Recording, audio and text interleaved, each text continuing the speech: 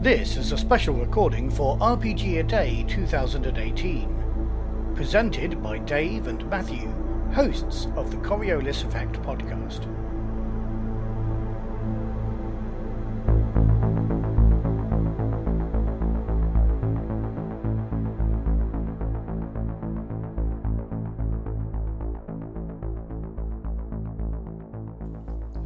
Welcome to Day 16 of RPG A Day, with your usual hosts, Matt and Dave. So, Matthew, what do we have lined up for today? Right, well, we're continuing on with the week of describing. So this one is describe your plans for your next game. Now, what do they mean by next game? Do they mean the next game I'm actually going to run? Or do they mean the next big game that I want to play? Well, there's all sorts of ways of doing this, isn't it? As I mentioned yesterday, I'm planning to play in that playtest of The Expanse next week on Wednesday, and I'm not playing anything in between now and then. So that's what I was going to talk about. But we could also be talking about what is the next big campaign we're going to launch, or something like that. Okay, well, talk about The Expanse first. Let's start. We ended yesterday on The Expanse, so let's start today on The Expanse. A few weeks ago, when we started this, we actually mentioned The Expanse, didn't we? When we were saying, I think it was day 2.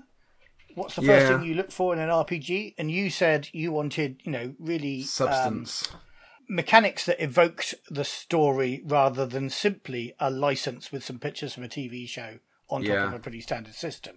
And we challenged the guys at Green Ronin because they're using their age system, which was originally created for not Fantasy Age, actually Dragon Age. I'm just going to call you up on something. Is it Green Ronin or is it Green Well, Ronin? I've heard the bloke who runs it, Chris Pramas, talking about it. You sound a bit daft calling it Green Ronin. Well, I think that's why he's got it. That's why he's green, because he's rhyming with Ronin. Oh, okay. Fair enough. But you and I talk about Ronin as Ronin. But I've heard Chris Pramas call it Green Ronin, so I'm kind of doing what he does. But I just heard you say that a few times over the last few days, and I let it go, and I thought, no more. I'm going to call you up on that one. Right. So, Green Ronin or Green Ronin, however you care to pronounce it, have got this system which they're trying to make their generic, or not their generic system, but their house system, as it were, which is AGE. I think it's called Adventure Game Engine. And I was saying, how are they going to adapt that to the system? Yeah. After that conversation, one of my gaming chums at the friendly local gaming store said that he wanted to run it. And actually, we had planned to run it last night, but we didn't get to do that. So we're going to run it next Wednesday. Cool. And he's already told me a little bit about how the system has been adapted. Have you seen The Expanse on TV? I have seen a bit of it. I watched the first episode, and unfortunately, there's one of the actors in it is someone who I've seen in some really shit stuff before, and it put me off. I couldn't watch him. I should get past that and watch it properly, but no. So I watched the first episode, and have I made you watch the Space Battle? Because that Space Battle did the rounds on. I did. YouTube. I watched that on YouTube because quite a lot of people on G Plus were saying this is a Coriolis Space Battle.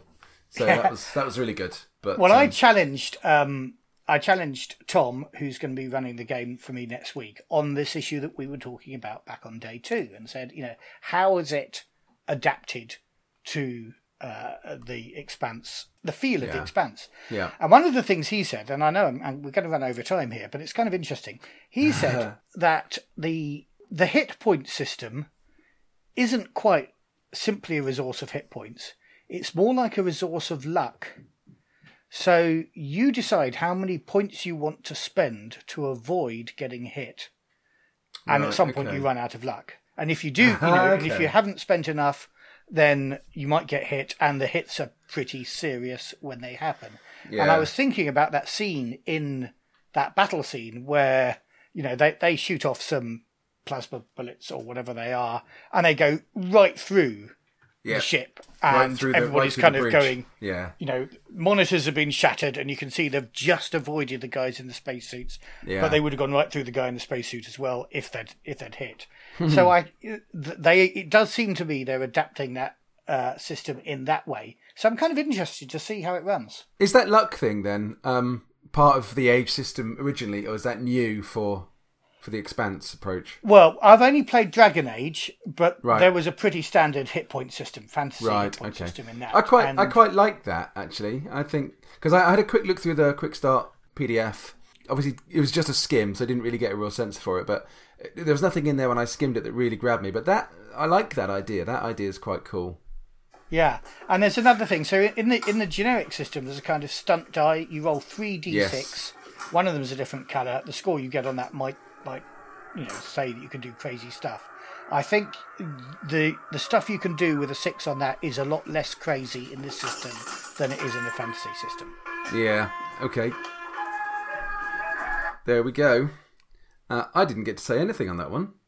Well, I'm sorry, I talked too much. You just Do you want to shut up. Shall we extend it a bit more? What's your next game? Just out of interest. Well, I was going to say I'm quite looking forward to playing Western and running Western. Oh yes. We've talked about it before, but I remember back in the day, probably in the last 10 years, maybe 10 years ago, doing a homebrew Western game that I ran a couple of scenarios with you guys, which, again, it was just my desire to try and get a really good Western game going.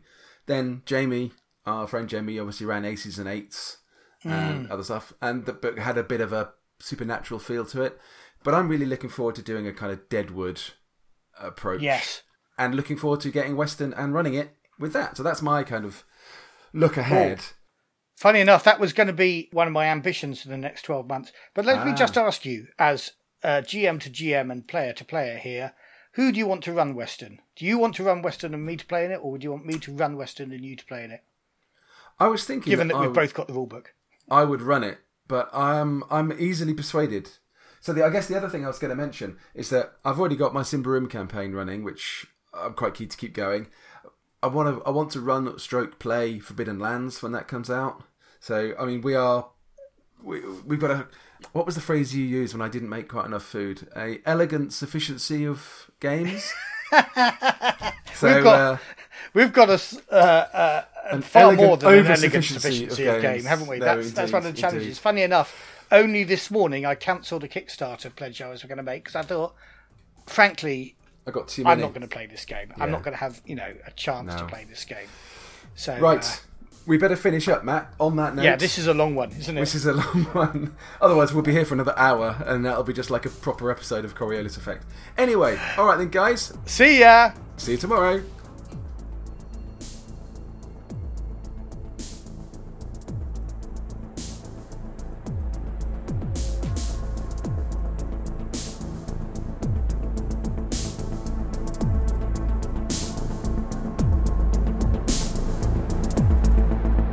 This podcast special was brought to you by RPGgods.org and FictionSuit.org. RPG a Day is an idea from David F. Chapman of Autocratic.com, with the support of CastingShadowsBlog.com and Will Brooks. Music is by Stars on a Black Sea and used with permission of Free League Publishing.